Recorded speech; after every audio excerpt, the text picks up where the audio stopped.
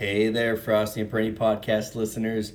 As promised, Tony has dropped the new podcast, the Conditional Sixth podcast. You can check it out on Spotify, Apple Podcasts, Google Podcasts, probably some other places too, including Podbean.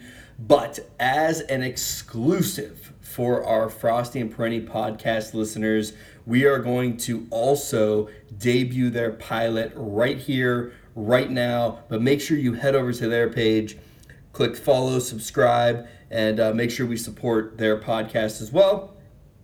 And we will catch you very soon with more Frosty and Perenni podcast. Tony, take it away. The Conditional Six podcast is presented by Steel Valley Media and can be found on Spotify, Apple Podcasts, Google Podcasts, and Podbean. Click to download and subscribe and be on the lookout for the launch of the Conditional Six Twitter page coming out later this week. On this, the inaugural, the kickoff episode of the Conditional Six pod, will dive face first into the middle of the QB carousel, which is spinning like never before. Oh, and there was a flurry of trades in the Friday news dump this week.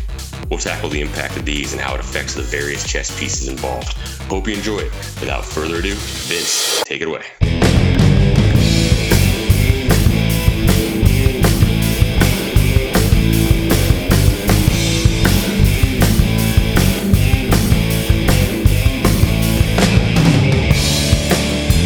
New show, who dis? Welcome to the Conditional Six podcast. I'm your host, Tony Perenni, joined by our co-host, Trey Charles. Here it is, the pilot. After more than a year of talking about it, Trey, we are officially on the clock. So pumped to be here, Tony. Glad to just be doing what we do and breaking down the greatest and best of NFL and college football. Yeah, I'm excited. I mean, we've been talking about this for a long time. Just a quick rundown for everybody. When last our heroes met here, we were on the Frosty podcast this time last year, just going over a few draft episodes, and I think we did pretty well with it. We'll get into a couple of our quick wins and some good calls that we made here in a little bit, but that's really where the genesis of this all came from, and we've put together a pretty nice Discord really database of information for this year going into it, and we've pulled our good buddy Steve into it as well. He will join us for some of our fantasy bits. I think we have a pretty good lineup of things coming in the next couple of weeks, and really excited. Hope that everybody enjoys it. Anything you're really looking forward to there, Trey? Just looking forward to taking it to the next level. I mean, just love being on the Frosty podcast last year and just talking shop and breaking down way too much film and way too many prospects who, maybe 6th round picks, hence our name, the Conditional Six. But just looking forward to diving into it. The headliners, all the quarterback movement, all the big moves, all the coach movement. Excited to get into that, as well as the more finite guys and the depth of the draft class and the roster construction around the league. So just looking forward to expanding this and diving in and giving the people what they want. So yeah, everybody's got hobbies. Some people watch Netflix, some people TikTok. We seem to just watch game film and break down football players. So it's everybody's got their thing, and it's glad that we get to share that with the masses out here. So hopefully people enjoy it. Before we really get rolling, I just wanted to give a quick shout out to our producer, Vince Provenzali. He's really the one who's going to be making this thing move on a weekly basis here. And he was also the one who put together that nice riff that started the show there, the intro bit. He kind of put that together in about 20 minutes. I was kind of disappointed. The initial one he sent me was a very raw one, and it had his son Reese yelling at him through most of it. And I feel like we kind of lost a little bit of the character when he went back and recorded it. So would have been cool to have Reese play a little role there. But Vince killed it, and we're glad to have him on board. And he's going to be a big asset for us here because we don't know a whole lot about audio quality. Yeah, without Vince, we're not here. So, Vince, thank you. And we're looking forward to a nice long run and really enjoying this ride. Yeah, thought he'd be on here with us, but I'm pretty sure he's nursing off a pretty bad hangover from last night. So good for you, Vince, and hopefully you had one for us as well. So we quickly alluded to our spots on the Frosty Pod last year. So I think it would be downright awkward to not kind of look back on some of the things we talked about last year. We ended the season with a big mock draft that we both collaborated on, and I think we had some pretty good calls on there. Specifically, I know everybody last year was on Jeffrey Okudah all year as cornerback one. Trey, you were the one who was out there on an island by yourself saying, CJ Henderson is the dude in this draft class.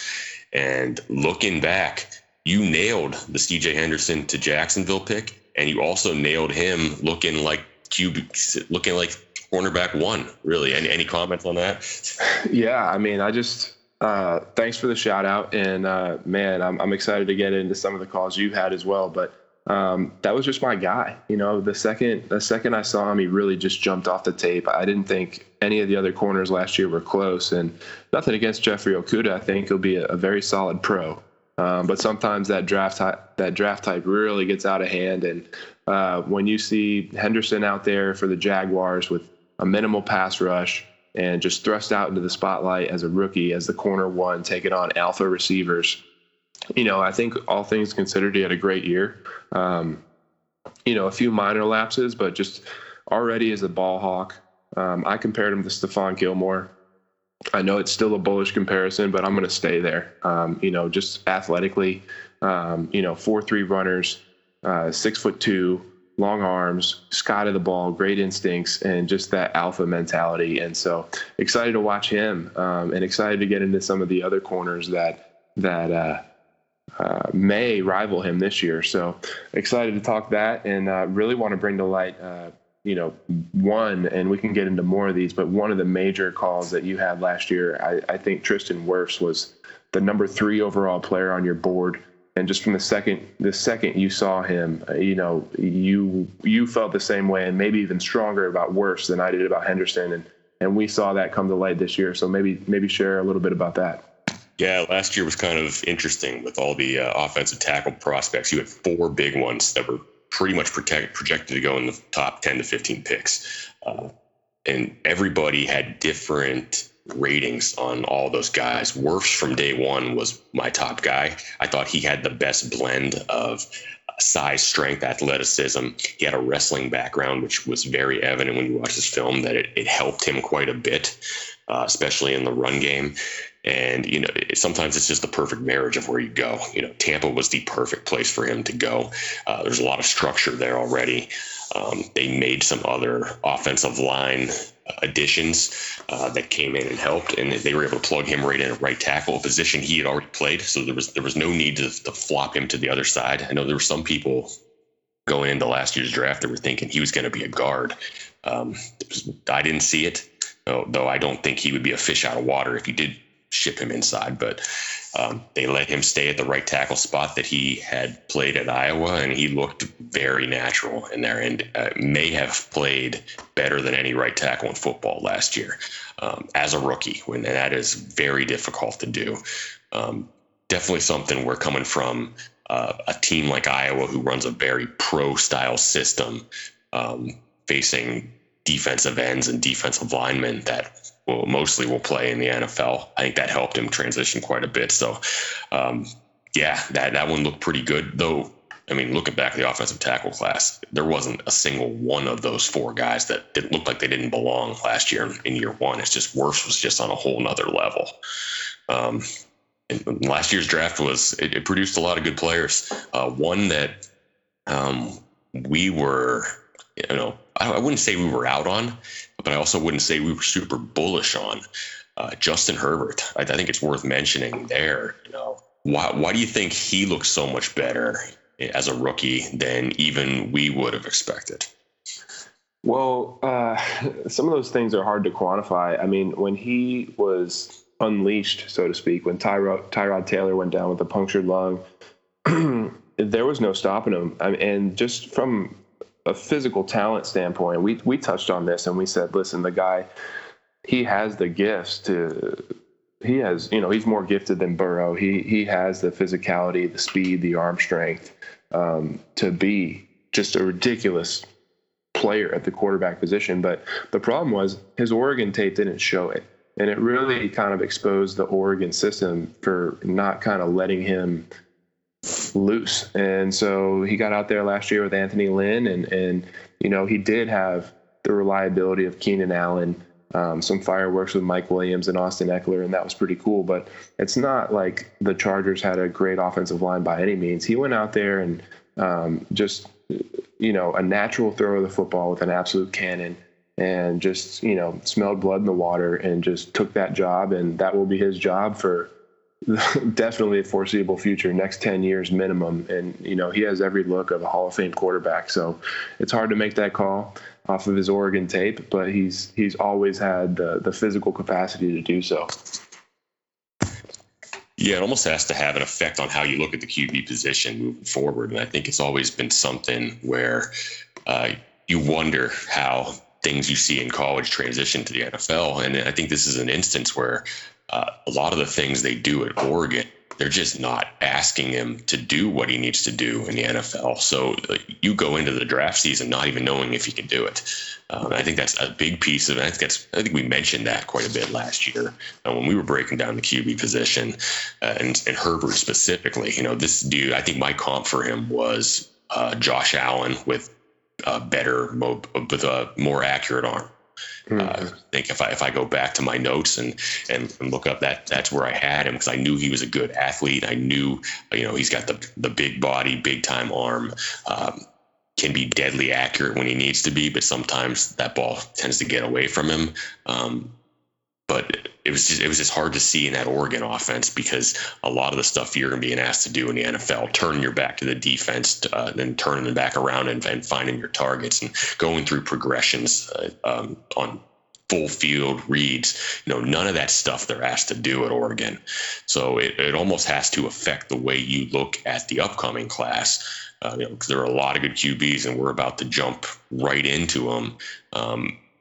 It has to affect the way you look at them as well, because you have to wonder, is it a matter of this guy can't do something or he just didn't do something? So we could go on and on and on about last year's draft and about our performance, some of our wins, some of our whiffs from last year.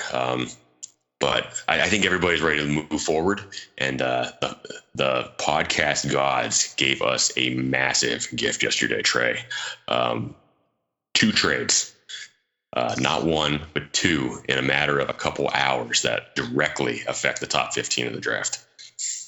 Yeah, unbelievable what Miami has done. Miami takes their number 3, spins it over to San Francisco, who aggressively moves up for a quarterback in that number 3 spot. But in return, they get back the 49ers 12th, as well as 2 more firsts and a 3rd.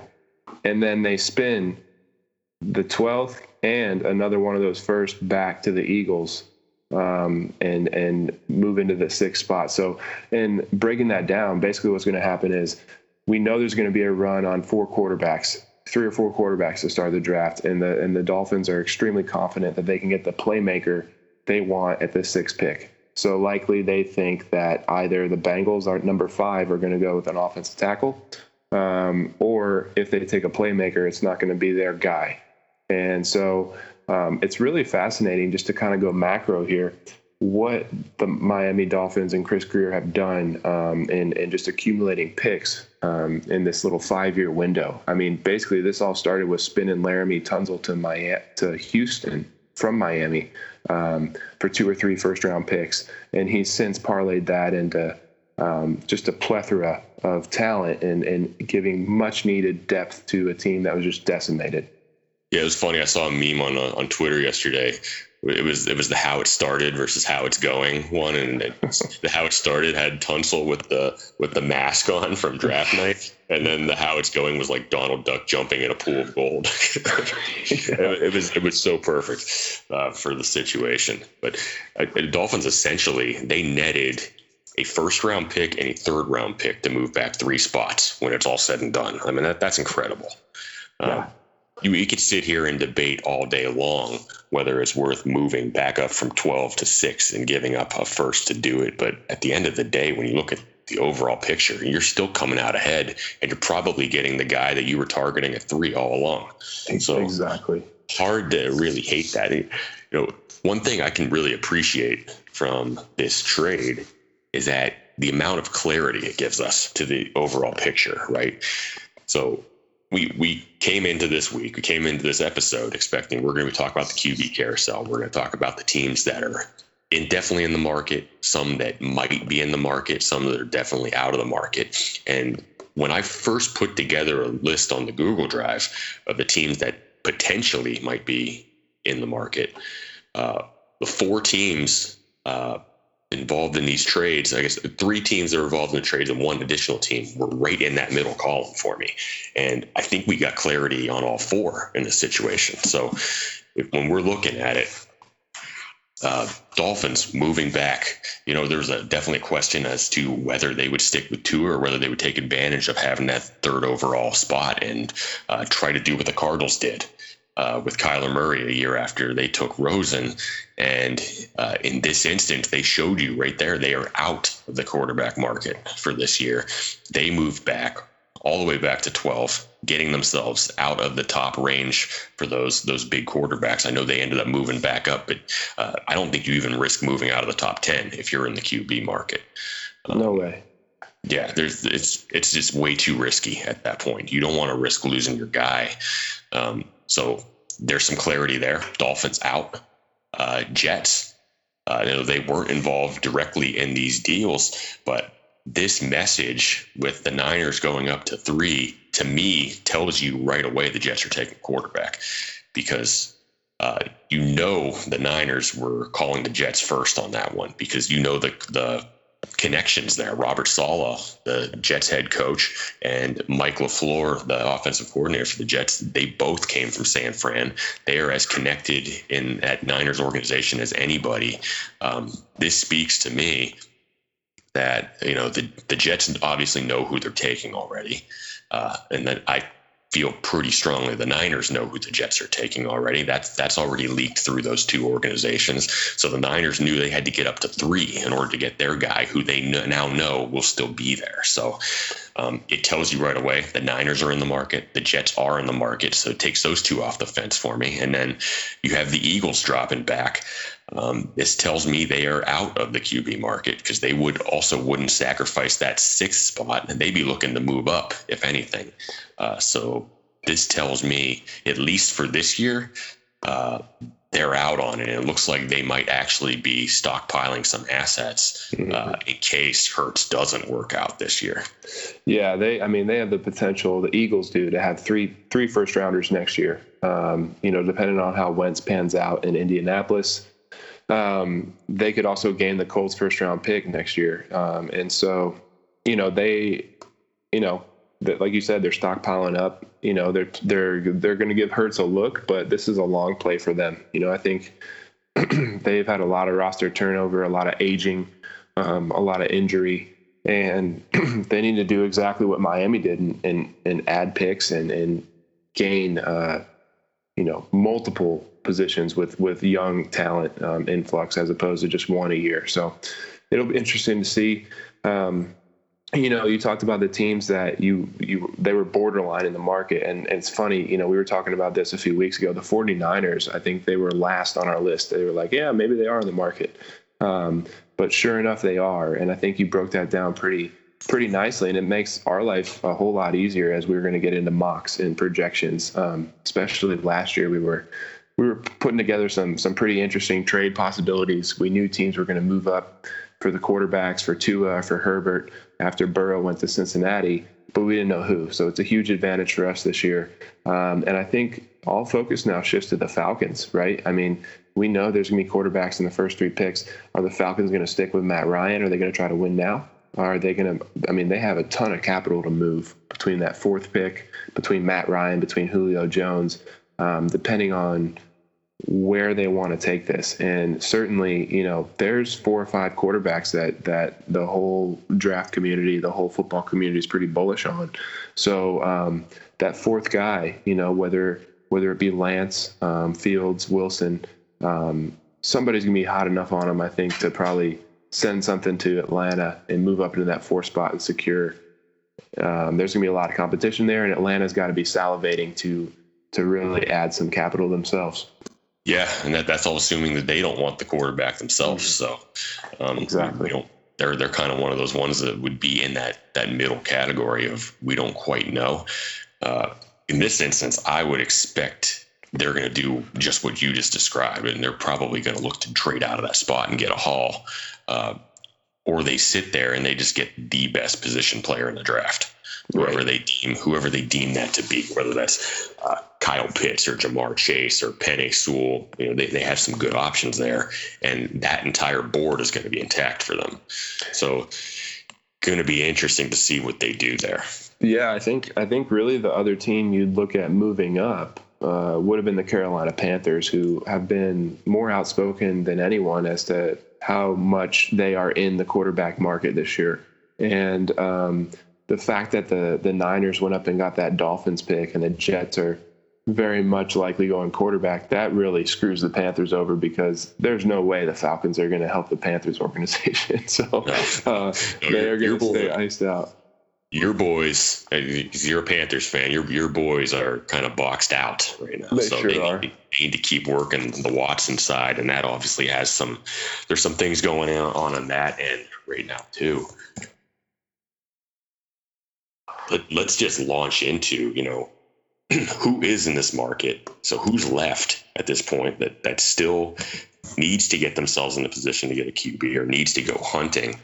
Obviously the Jaguars are number one on that one, and they are obviously in a position to get a quarterback. But Trey, give me another team that really sticks out to you as one that, besides the Panthers, besides some of the ones we've talked about already, that really needs to make sure they prioritize the QB position.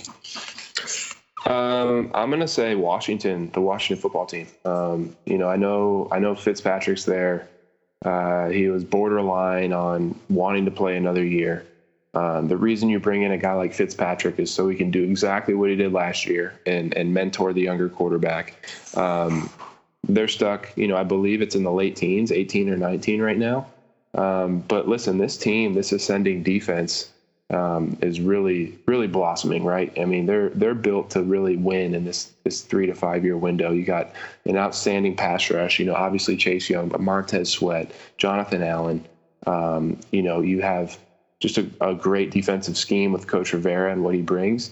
And then on offense, Terry McLaurin, Curtis Samuel, Antonio Gibson, you got a young set of playmakers there you can do some really cool things with. And I think we'll see Fitzpatrick have some success. But again, you bring in a guy like that and you're clearly setting the tone. You want to hand the keys, to that Lamborghini over to someone who can drive it, and that'll be interesting to see what they do at 18. We can get into some of these second tier quarterback prospects that may be a good fit there, but I don't know that they necessarily have the capital to move up, but I do think they're in the market heavily with the team they have.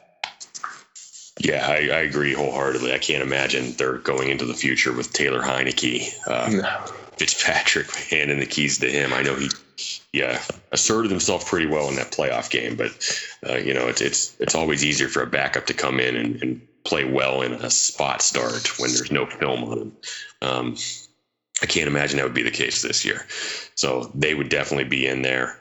A team that I think is still in the market, even though they've made a move already this offseason, the Chicago Bears. Yeah. I know what a shot to the pills for that fan base. They're going weeks on weeks thinking that, they're going to pony up all the assets they can. They're all in on this Russell Wilson pursuit. We're going to get him. And then you end up signing Andy Dalton. Yeah, there's no way. I mean, I think into a Fitzpatrick, right? I think that's going to be a similar role there in Chicago. I would hope, at least.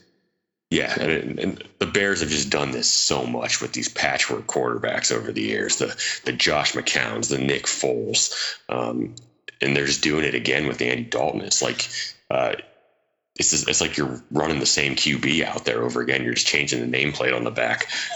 You have to really feel for feel for those fans because they got to feel like they're just stuck in purgatory where they just can't get a QB right now.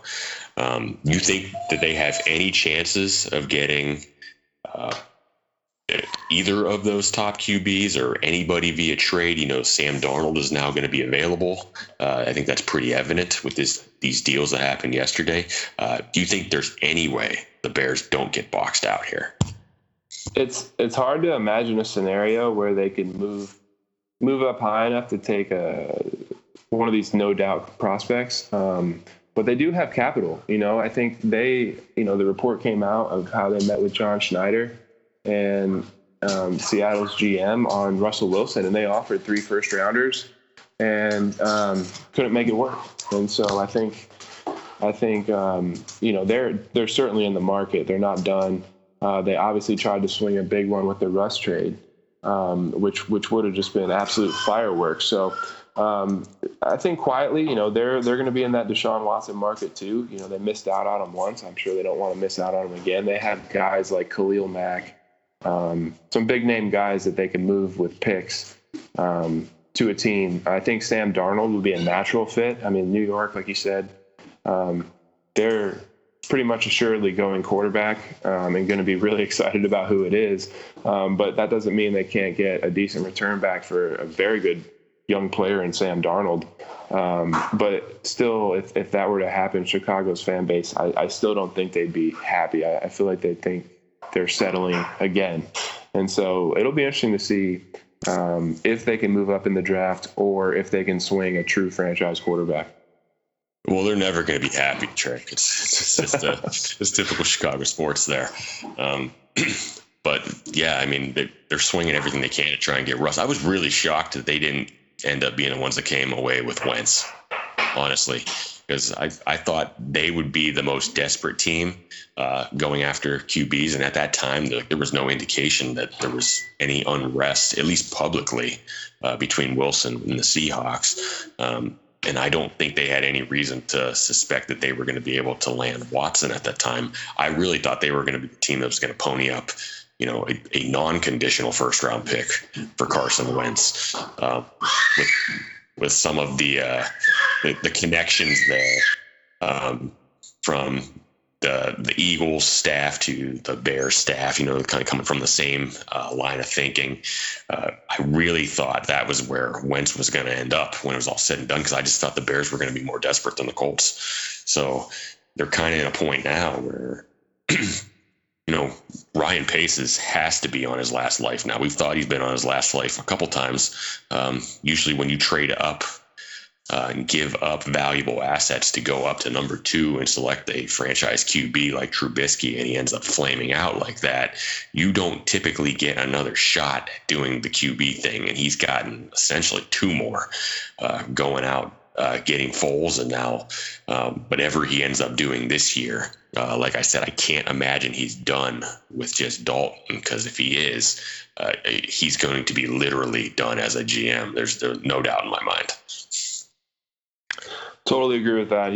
This is his last shot, and he needs to kind of fire on all cylinders and make something happen. It's not something to where Teddy Bridgewater or Sam Darnold or Gardner Minshew is going to do the trick. I mean, they need a guy that they can hang their hat on, and so it'll be interesting. If they sent Khalil Mack and a couple of ones to Atlanta to see if they could get up there.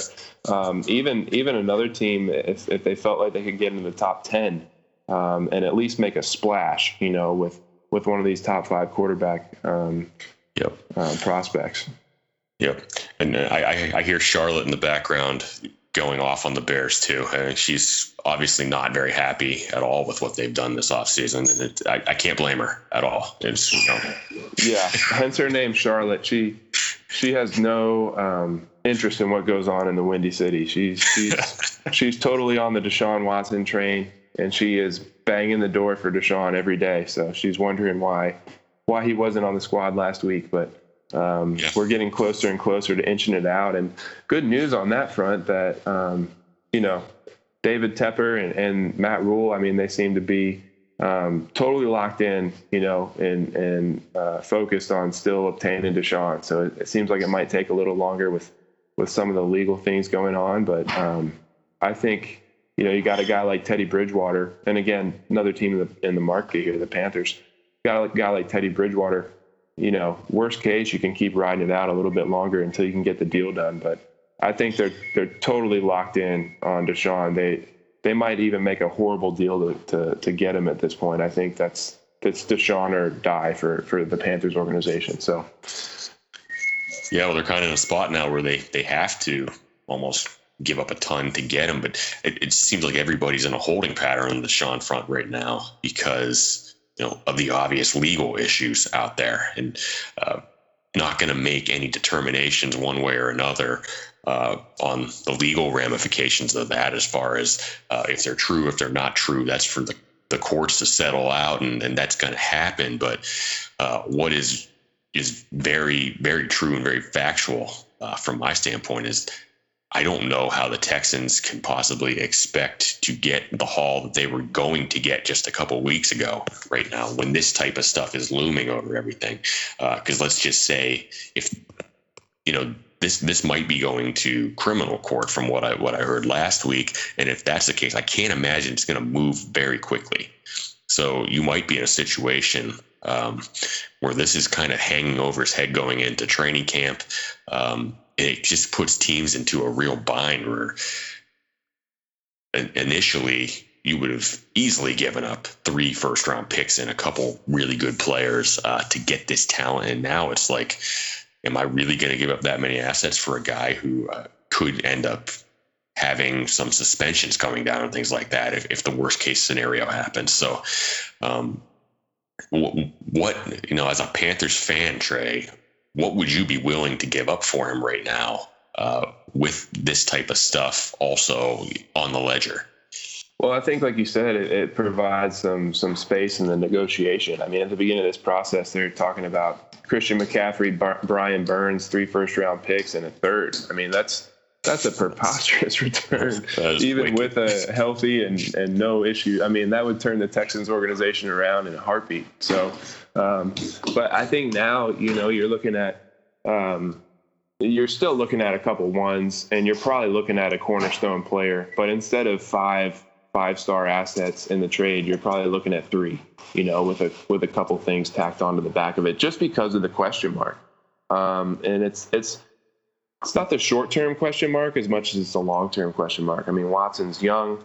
There's really no question in his longevity as a football player.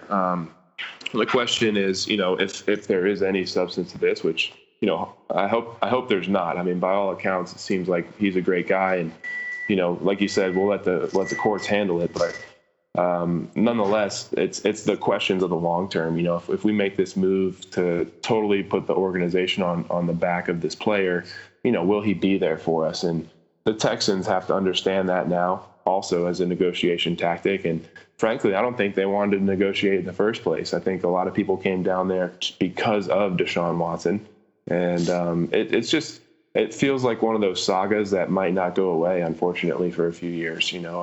I remember as a kid, and we saw it again in The Last Dance when Scottie Pippen was requesting a trade from the Chicago Bulls for like 2 years. And it feels like one of those situations where it's just the organization's unwilling to do it. The player's disgruntled, not happy. Doesn't matter that there's a huge return on the other end of it.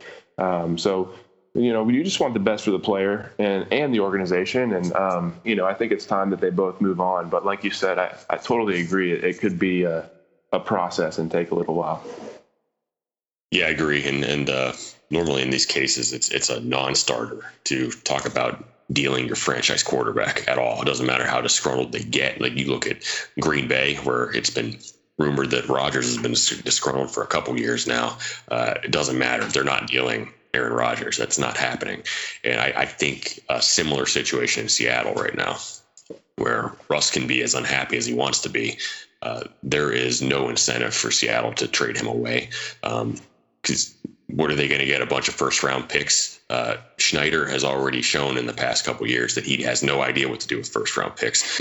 I would go as far as to say he knows he has no idea what to do with first-round picks. He keeps trading them away for other players. So to give up 3-4 first-round picks that Seattle, quite frankly, doesn't want. I can't see that happening, but this is that one lone instance in Houston where I think the split makes perfect sense on both sides of it for him, because Bill O'Brien just did such a complete and thorough job of just bankrupting that franchise of any and all assets they had to improve. And at this point, you're marching Deshaun Watson out there with a complete skeleton crew. You've gotten rid of all of his weapons. The guys that you brought in this offseason just scream tank job. I mean, you're paying above market value for guys that are average players across the board. You're not going to be able to put a winning team around Deshaun Watson with the lack of assets you have by the time his contract's up. You're just not going to be able to do it. They completely bungled him being on a rookie contract, that's a gold mine for teams in the NFL. That 5-year period where you have a really good young quarterback and he's cheap, they completely ruined that. They gave away all the star potential that they had. They've pretty much, J.J. Watt ends up leaving. They waste his really good years. Just not a good organization, top to bottom. And it sounds like it's just getting murkier there. But I agree with you here. I think this is the one weird scenario where it actually does make sense to trade away your young franchise QB who you just gave a big contract to, because I just don't see any way this is successful in Houston. Yeah, there's no way. I mean, they've hemorrhaged draft picks and salary cap over the last 5 years with O'Brien in charge there, and there's no real leverage here. It's either take the ammo and build your team for the future, or have a horrible team around an all-time great player, and still you're not going to win. So it just, at the end of the day, as cool as it is to have a franchise quarterback like that, they just need to accept that they really screwed it up, and they need to move forward. And the return they could get for a player like that could really put them in a situation like we see is happening with Miami, who was in a similar place a couple of years ago, and they've just stockpiled the young talent. So, organizationally, you just want to see them do what's best. So the Dolphins reference perfectly brings us right back around from the transition standpoint to those trades yesterday. So, we kind of went over how much it helps the overall macro picture. So now the big question is, who's the Jets guy? Who's the 49ers guy? Any indication now as we start to launch into these QB prospects? Well, from watching Zach Wilson's pro day yesterday, let me say, that he looks great. Just an exceptional prospect. That I know he hasn't been on that national stage like Lawrence and Fields have, but just and we'll get into this deeper, but just incredibly natural thrower of the football, the most natural thrower in the class, which is saying something.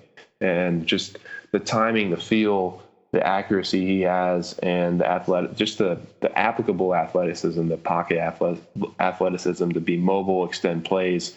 It fits perfectly with the modern NFL quarterback. I think the draft analysts are falling in love because he's like the shiny new toy, and we're very familiar with Lawrence and Fields because we've seen them right on the biggest stage for the last 3 years.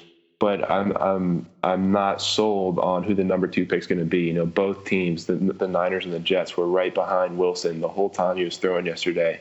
But I'm sure they'll both be right behind Justin Fields when he's throwing here at his pro day. So I think it's an airtight race, and that's a credit to Wilson to be able to get his name at that level with such a lower amount of competition and exposure. But it's anybody's guess. Do you have a particular feeling? My gut still says Fields. And that's just a gut call. I know Wilson's been all the rage, and that's pretty normal for a guy who's coming off his pro day this week and next week. I think Ohio State's pro day is next week. Justin Fields is going to be all the rage because that's just how it happens. These QBs, they script their own workouts here. They're designed to make them look good. They almost always do. It's more of a story when they don't look good, really. Than it is when they look great. Like if the narrative is anything other than X quarterback looked amazing at his pro day, then they did it wrong, essentially. Yeah. So my lean is still with Fields. I think the draft. I know he's kind of become the whipping boy for draft analysts out there. I saw Gil Brandt, longtime NFL scout, tweet out yesterday that he's hearing in some NFL circles that the people were all over the board on Justin Fields, and he's heard from a team that had him graded as a 4th round pick as far back as that. And I think that's ridiculous. That's ridiculous. And if that's true, that team probably won't be in the scouting business for much longer. It's either the Texans or the Bears. True. maybe it's Jack Easterby himself throwing a scouting report down. He's just taking over the full scouting operations because why not? Fields. I'm still pretty high on him. He's been my number 2 QB. I know he's been your number 2 QB for most of this process. Yeah. I didn't see enough from him last year to ding him. He comes in, he just torches Clemson in that college football playoff game. Now I know that was an instance where they kind of had Clemson circled on the calendar for the entire year going into that after the year before. So I know they were very well prepared for that game.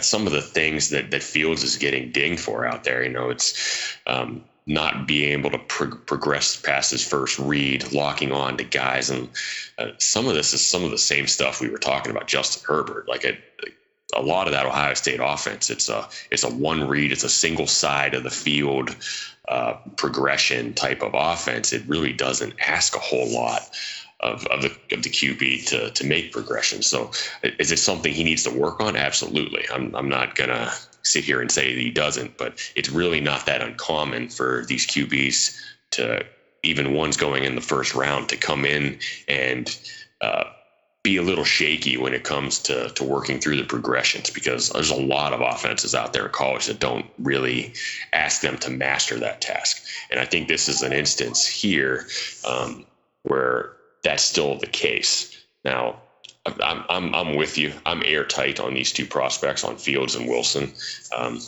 Wilson looked great this year, and I agree. He's probably the best pure passer of anyone in this class. Like it looks so effortless the way he, works through progressions and the way he just flicks the ball out there. It almost looks Aaron Rodgers-esque, and that's not a comp. It's just saying, it's kind of the feeling you get watching him throw the ball.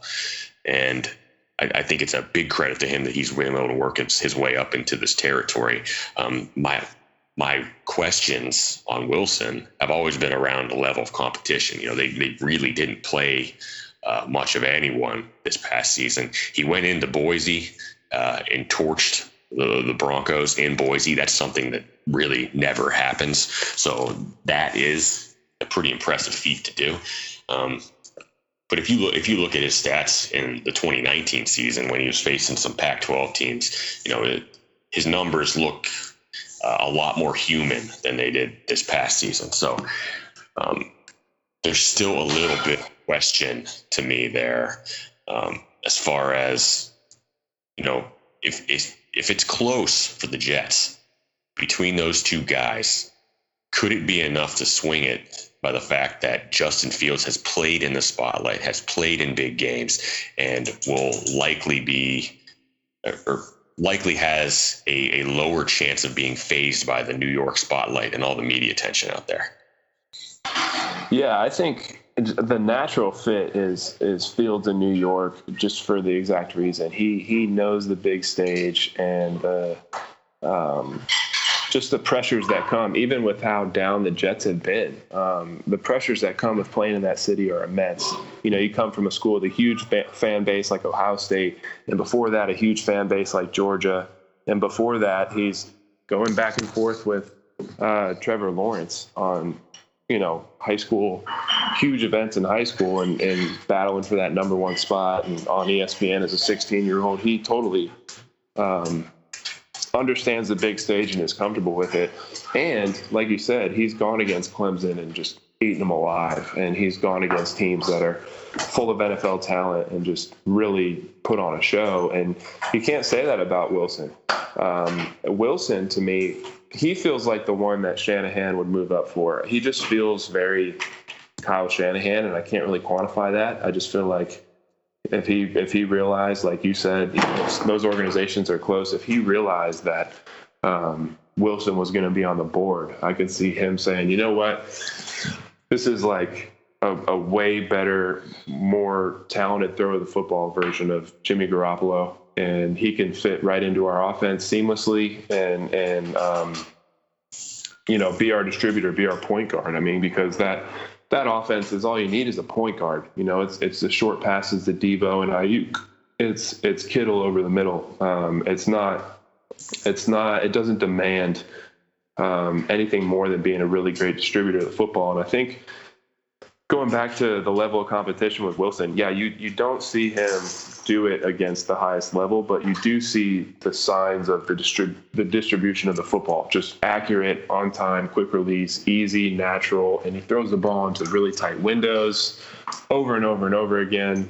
And he just is really impressive in that light. Now, New York is rebranding their whole team, and I think as you touched on in Chicago, they've struck it wrong so many times at quarterback. They have to get it right, and I feel like they have less risk, less risk ability than San Francisco does. San Francisco is already built to win now. I mean, the fact that they have a top 3 pick is just unfair with what they have on that offensive line, on the defense as playmakers. So that's just a wealth of riches that they have. New York, Joe Douglas and Robert Saleh are going to tie themselves, like you said, Chicago will, to this quarterback. And, they have to get it right. And that pushes Fields too, because, with the exception of the Alabama game and, the guy had broken ribs, he was really banged up.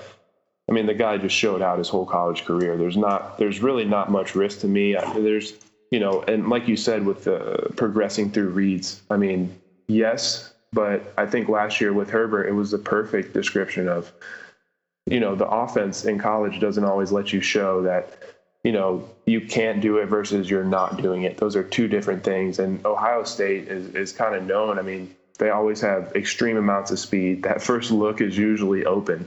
And, it's as simple as just getting them the rock and letting them run.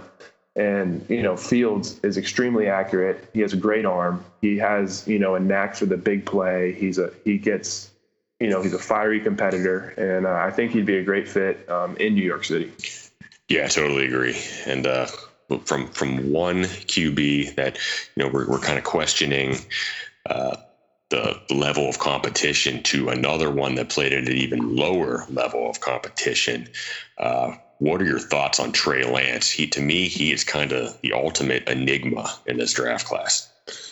Yeah, I mean, just overall tantalizing tools, right? I think we see it in the few highlight tapes and the tapes we have. He's got great arm strength. He really surprised me with his pocket mobility and his footwork. I thought his footwork was actually really advanced. I think he's been coached well, and he is poised and confident. But again, is it the system? Is it what's required? He's a first read guy every time, but that doesn't mean he can't be a guy who gets through his progressions in the NFL. It's just we haven't seen it. The competition is extremely limited. We were both looking forward to North Dakota State playing Oregon this year and really kind of seeing them out there with a little bit of a higher level. And obviously COVID got in the way of that. I think there's no doubt he's a first-round prospect. It's all about the landing spot with him. I don't think he's a year one starter. I could be wrong, but I just think it's a whole different game speed he's going to have to get used to. It's the progressions.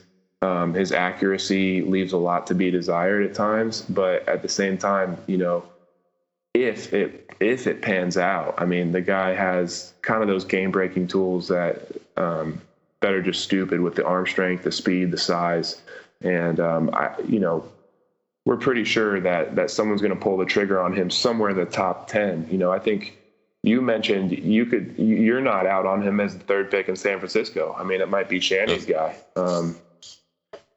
No, I don't think it's at all a stretch to suggest that Shanahan might be pulling what the Chiefs did with Patrick Mahomes.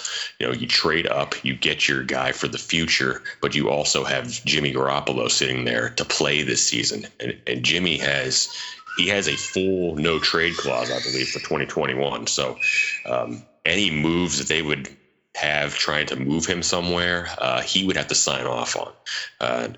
I could see him maybe doing that for New England if New England came calling, but I don't know if he would for anybody else. And he might end up having to play that Alex Smith role for whoever they end up drafting. But if they're looking at these prospects and they're looking at, let's say it's Zach Wilson and Trey Lance, and Shanahan thinks that the ceiling for Lance is higher than it is for Wilson, which I believe some teams might look and see that. What's to say they don't take him at 3, sit him for a year, and then play him in 2022? I think it's definitely within the realm of possibilities because of these prospects, Lance does have a pretty decent amount of experience turning his back to the defense and playing from under center. That offense in North Dakota State is fairly pro-related in its concepts and in its overall scheme. I mean, the obvious difference there is he's throwing to wide open guys, and the talent level at North Dakota State compared to the teams that they're playing in FCS, like they're just so much better than everybody else that they play that there aren't a lot of tight window throws that you even have to evaluate for them because guys are just running wide open all the time. So to me, he's just I think I started my scouting report off on him with I don't know. I think were my first 3 words. It's like I see what everybody sees in him. His skill set, his measurables, his strength, speed, arm strength, all that. They're intoxicating. You see him out there throwing the ball, and it's easy to see why teams are going to fall in love with him. But I agree. I think he's going to need a little more molding than any of these other guys just because he's only started 1 year, which is already a bit of a red flag for a lot of QB prospects. And he's only done it at the FCS level. So I think we're both in alignment, though, and we'll get into the fantasy implications of all these guys in a couple weeks. We have Steve with us. He will be going pretty high in our fantasy drafts for next year because what he does with his legs is pretty dynamic. So Trey, I think we glossed over one guy, and I think we'll make this one short. Is there any chance at all that Trevor Lawrence doesn't go number 1 overall? In theory, yes, but Urban Meyer not showing up to Zach Wilson's pro day just put the icing on the cake. Yes. And understandably so. I mean, Trevor Lawrence has been the first overall pick in this draft since the Alabama game his freshman year, since probably high school. I mean, the guy is a creative player, just has every tool in the book you would want. There are some things that I feel like, we could have seen better progression in over the last 3 years. He has a tendency to lock in on his guys here and there just because he can make it happen. But just the intangibles are crazy. He's a winner. He's poised. He has a rocket arm. He has touch. He can, as you have highlighted many times, he's a gifted runner, and I'll let you expand on that. But he just brings it all to the table. The stage is not going to be too big for him, and it's one of those things you just don't overthink it. He's the number 1 pick in this class. Yeah, he's the best runner in this class to me of the quarterback group. He's so good at picking his spots when to do it. He's got big time speed, more speed than anybody gives him credit for. I don't think he ran his 40, so I don't think we have a 40 time on him, but he starts running and he starts running away from people for the most part. There's just so many different ways this guy could beat you. And you look at some of the things that people nitpick him for, and anytime you've been in that starting role for 3 years, that third year you're going to get nitpicked on things a little bit just because there's so much film on you at that point. But a lot of the things that people are drilling down on, some of the locking on to guys, some of the questions about the progressions, a lot of that stuff are questions that people had about Deshaun Watson coming out of that offense too. When he was being drafted a couple years ago, and Watson really hasn't had any problems adjusting to the NFL game. He's such a great athlete, and Lawrence is right there in that category with him from an athletic standpoint, and he's even more of a unicorn when it comes to the size and strength that you're adding to that skill set. And he's 6'6". He is a physical specimen. I have a hard time even coming up with a true comp for him because I really haven't seen anybody in my years of watching QBs and breaking them down for the draft. I haven't seen anybody like him before. To me, there's just a very, very low bust factor for him. I think, Urban Meyer picked his spot coming to the NFL. He's had opportunities before. Plenty of them. This was a spot that he specifically wanted. He knew Trevor Lawrence was going to be his guy coming in. There's little doubt in my mind that Trevor probably has half the Jags playbook and verbiage down at this point. I'm sure he's got one sitting on his coffee table at home. He's going to be the pick. And I think with a lot of the talent that they have there in Jacksonville, it would not shock me if he has the Jags in position to make a wild card run next year in year one. Yeah, I mean, we've been so infatuated by Patrick Mahomes, and rightfully so. Just from his sheer arm strength and pocket mobility and just the way he plays the game.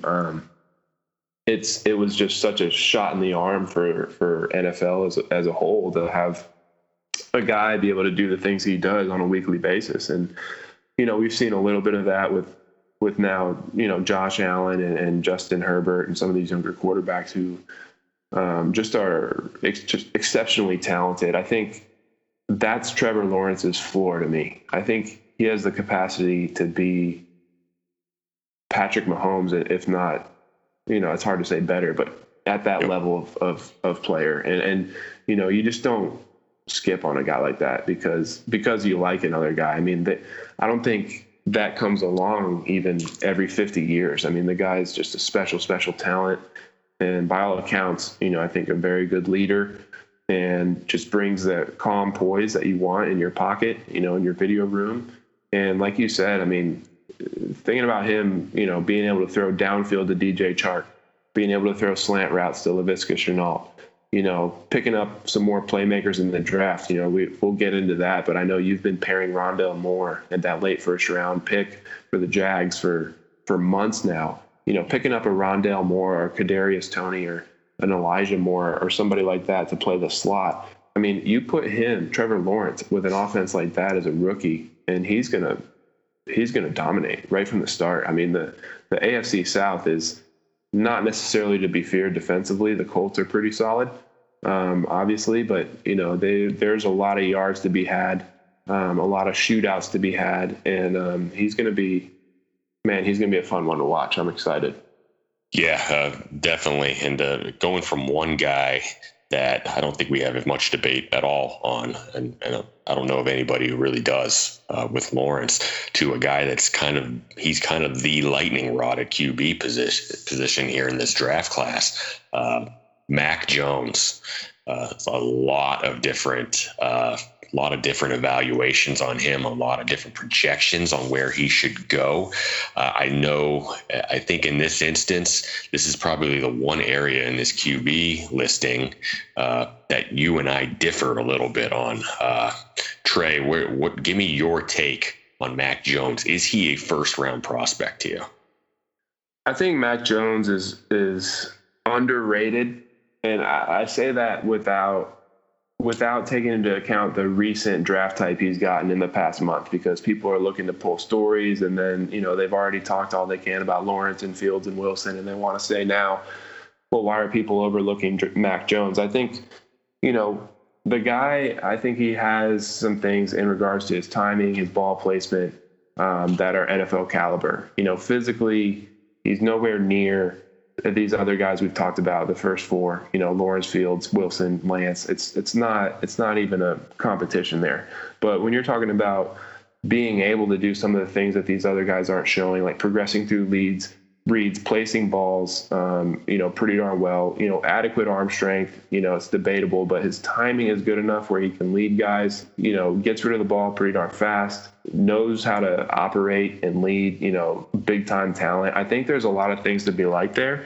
That said, it's hard to justify taking him as high as the analysts are projecting him to be drafted. And I think, there's opportunity there. I think he's more, if Jimmy Garoppolo had worked out better, or, if Kirk Cousins, those types of players who they're distributors, they're not necessarily athletes or, physically dominant, but, they're composed distributors at their best, with good ball placement and timing and, ability to get through progressions and reads.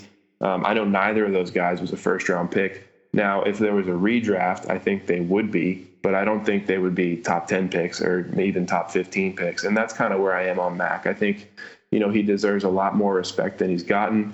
But at the same time, there's just a ceiling differential, right? He doesn't have the ceiling the other four have, and it's not even really a conversation. Yeah, I'm starting to get to the point where I'm starting to realize he's probably going to be a first round pick. Even if in my mind, I don't think he is. To me, he's a third round guy. To me, and I'm not saying that I hate him by any stretch. I just don't think he's a franchise quarterback. I think he's a guy that is going to be in the league for 12, 13 years as a very good backup and as a pretty good spot starter. I think he could be potentially in that Ryan Fitzpatrick role, where he's able to come in for multiple games a season and win you a couple games. But I have some real questions about, his athleticism. Obviously, I think he's pretty stiff in the pocket, and I think I have some big time concerns about his arm strength too.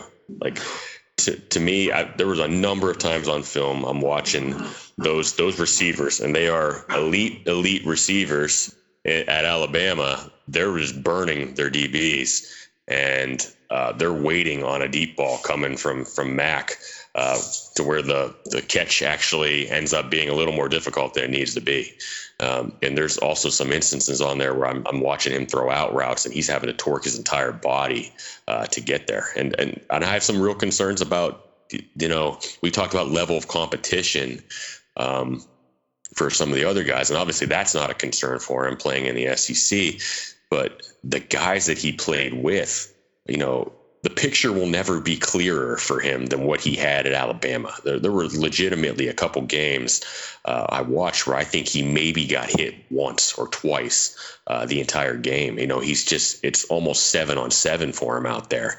He's got multiple first-round picks on that offensive line. There's 2 first-round picks a receiver this year, probably another one for next year out there he's throwing to. He's got Najee Harris, who, depending on who you ask, is either the first or second rated running back in this draft. It's just a plethora of talent out there. I think it's going to be pretty eye-opening when he gets to the NFL level, and everybody on his team is not better than everybody else out there. Everybody's professionals. He's going to be getting hit multiple times a game. And I just don't know if he has the ability to make plays off script the way that quarterbacks need to do in the NFL these days. That's very evident. It kind of reminds me a little bit, and this is not a comp, but it kind of reminds me a little bit of Josh Rosen. What's been the issue for Josh Rosen coming to this league? He needs structure too much. He can't make plays outside of structure. And the amount of situations out there that aren't pretty that you're going to need to be able to ad lib it's most of them out there. There aren't many situations in the NFL where you're going to be able to sit back there for 3-4 seconds untouched every single snap. And I really question whether Mac would be able to thrive in a situation like that.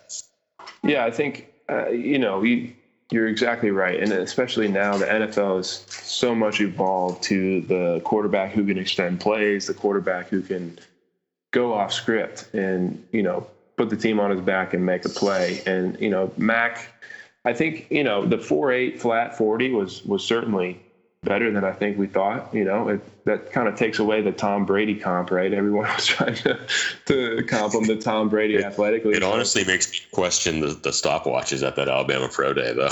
That's true. I'm like, okay, I have to go back and look at the other guys now. Like, what did Surtain run? What did it? Yeah. Well, everybody's running a full 0.05 or a tenth faster, I think, at the pro days. But nonetheless, I mean, the fact you haven't heard of any bad times coming out of these pro days. Very true. Yeah, very true. And like this year, it's totally with a grain of salt. But if you see a guy running 4.2s or 4.3s, you can say, well, he's fast. Yeah, it's like, hopefully he's fast. What you already knew. Like that's kind of how I'm using him. It's like what were the ones the other day? It was the Penn State one. Parsons was 4.39. Oway was 4.36. Those seem a little fast to me, but they confirmed what I already knew. The guys are fast. Like, you're not going to have any speed issues with those guys. And so for me, that's a checkbox for them. Like, okay, we're good. I don't need to go back and look at the tape to see if I'm missing something. Exactly. So, I'm on board with you there. He's not that guy, but at the same time, there are, and I'm not comparing him to Tom Brady, but Tom Brady's, Matt Ryan's, Kirk Cousins, Drew Brees to some extent, and those guys are great. And I'm not saying that he's going to hit that level. I'm just saying that they are not that quarterback. And so a lot of it depends on, he's really going to have to be perfect. I think this year in college, he had a 1-year sample where he was basically, not perfect as a prospect, but perfect in a standpoint of getting the job done for his team. He held off, Bryce Young, who is going to be a stud there at quarterback. But I think part of that was just more about letting Bryce develop and get a year to figure it all out and come out a year smarter, a year more proficient in the offense and such next year. But, I think he'll be okay. I wouldn't throw him out there day one, but I think, teams like Pittsburgh that need an heir, they're the types of teams I'd like to see take a shot on a Mac Jones. Because you give him a year or two behind a guy who's just established and can kind of mentor him.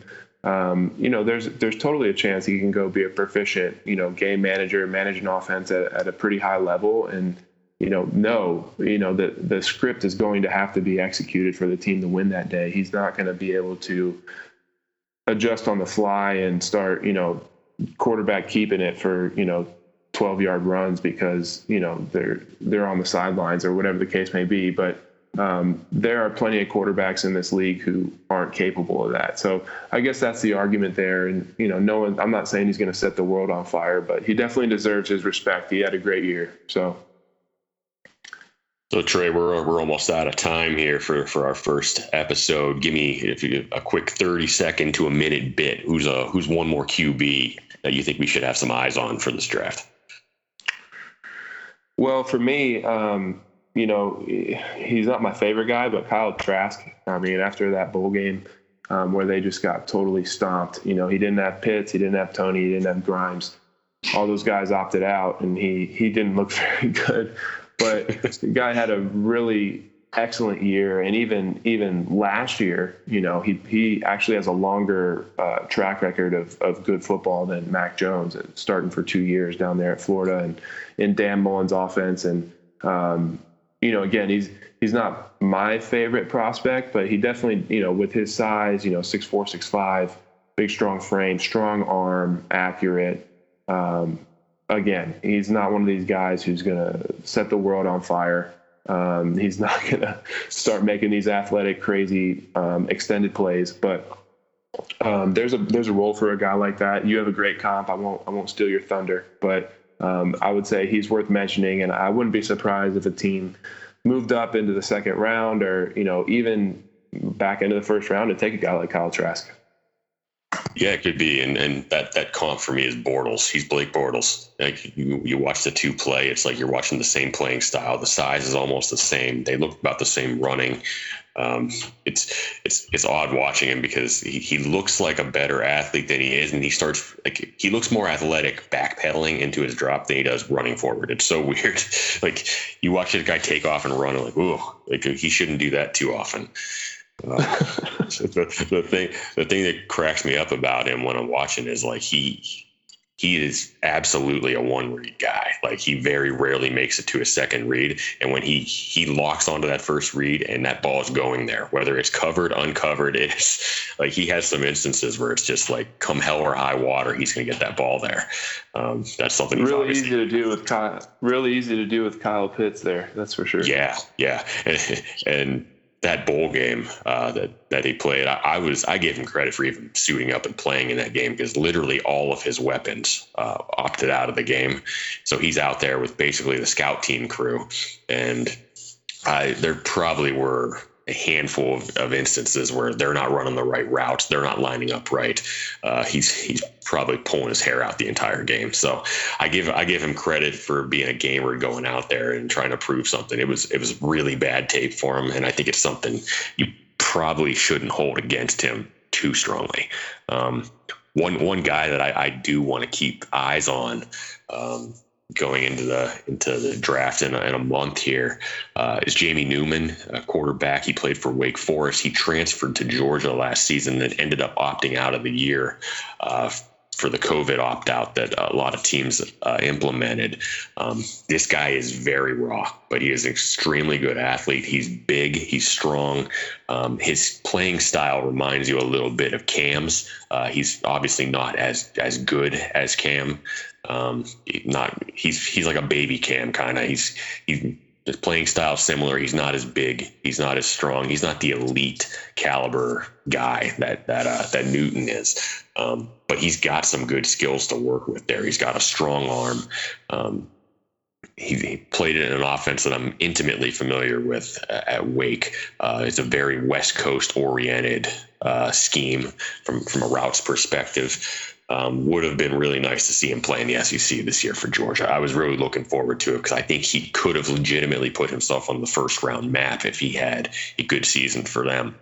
So he kind of has to rest on his Wake tape going into this draft, and it's going to come down to how he does on the board work. And he's somebody who's going to need a year or two to develop, and it'd be interesting to see if he turns himself into a pretty good backup or even an occasional starter at the next level. But he's a guy that I think is worth keeping an eye on.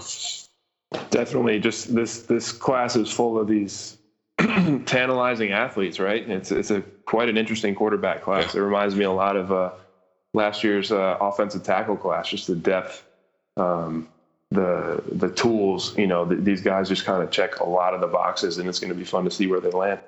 Absolutely. Yeah, we've had some years in the past where we've had all the QBs at the top. They all had some really big faults. Like this guy's not that big. This guy's arm's not that strong. He's too much of a game manager. Like you don't really have any of that with this year's top class. Like they're all really good athletes. They're all good size. They all have pretty good athleticism. It's very interesting. I can't remember a year quite like this. I guess the closest comp would be a couple years ago, the Josh Allen, Baker Mayfield, Sam Darnold one. But even that year, like you had questions about Baker's height. You had questions about Lamar's ability to operate in a pro system. You had questions about Rosen's athleticism. Like you really don't see that with any of the top 4 to 5 guys this year. It's like almost all of them have those NFL traits that people are looking for.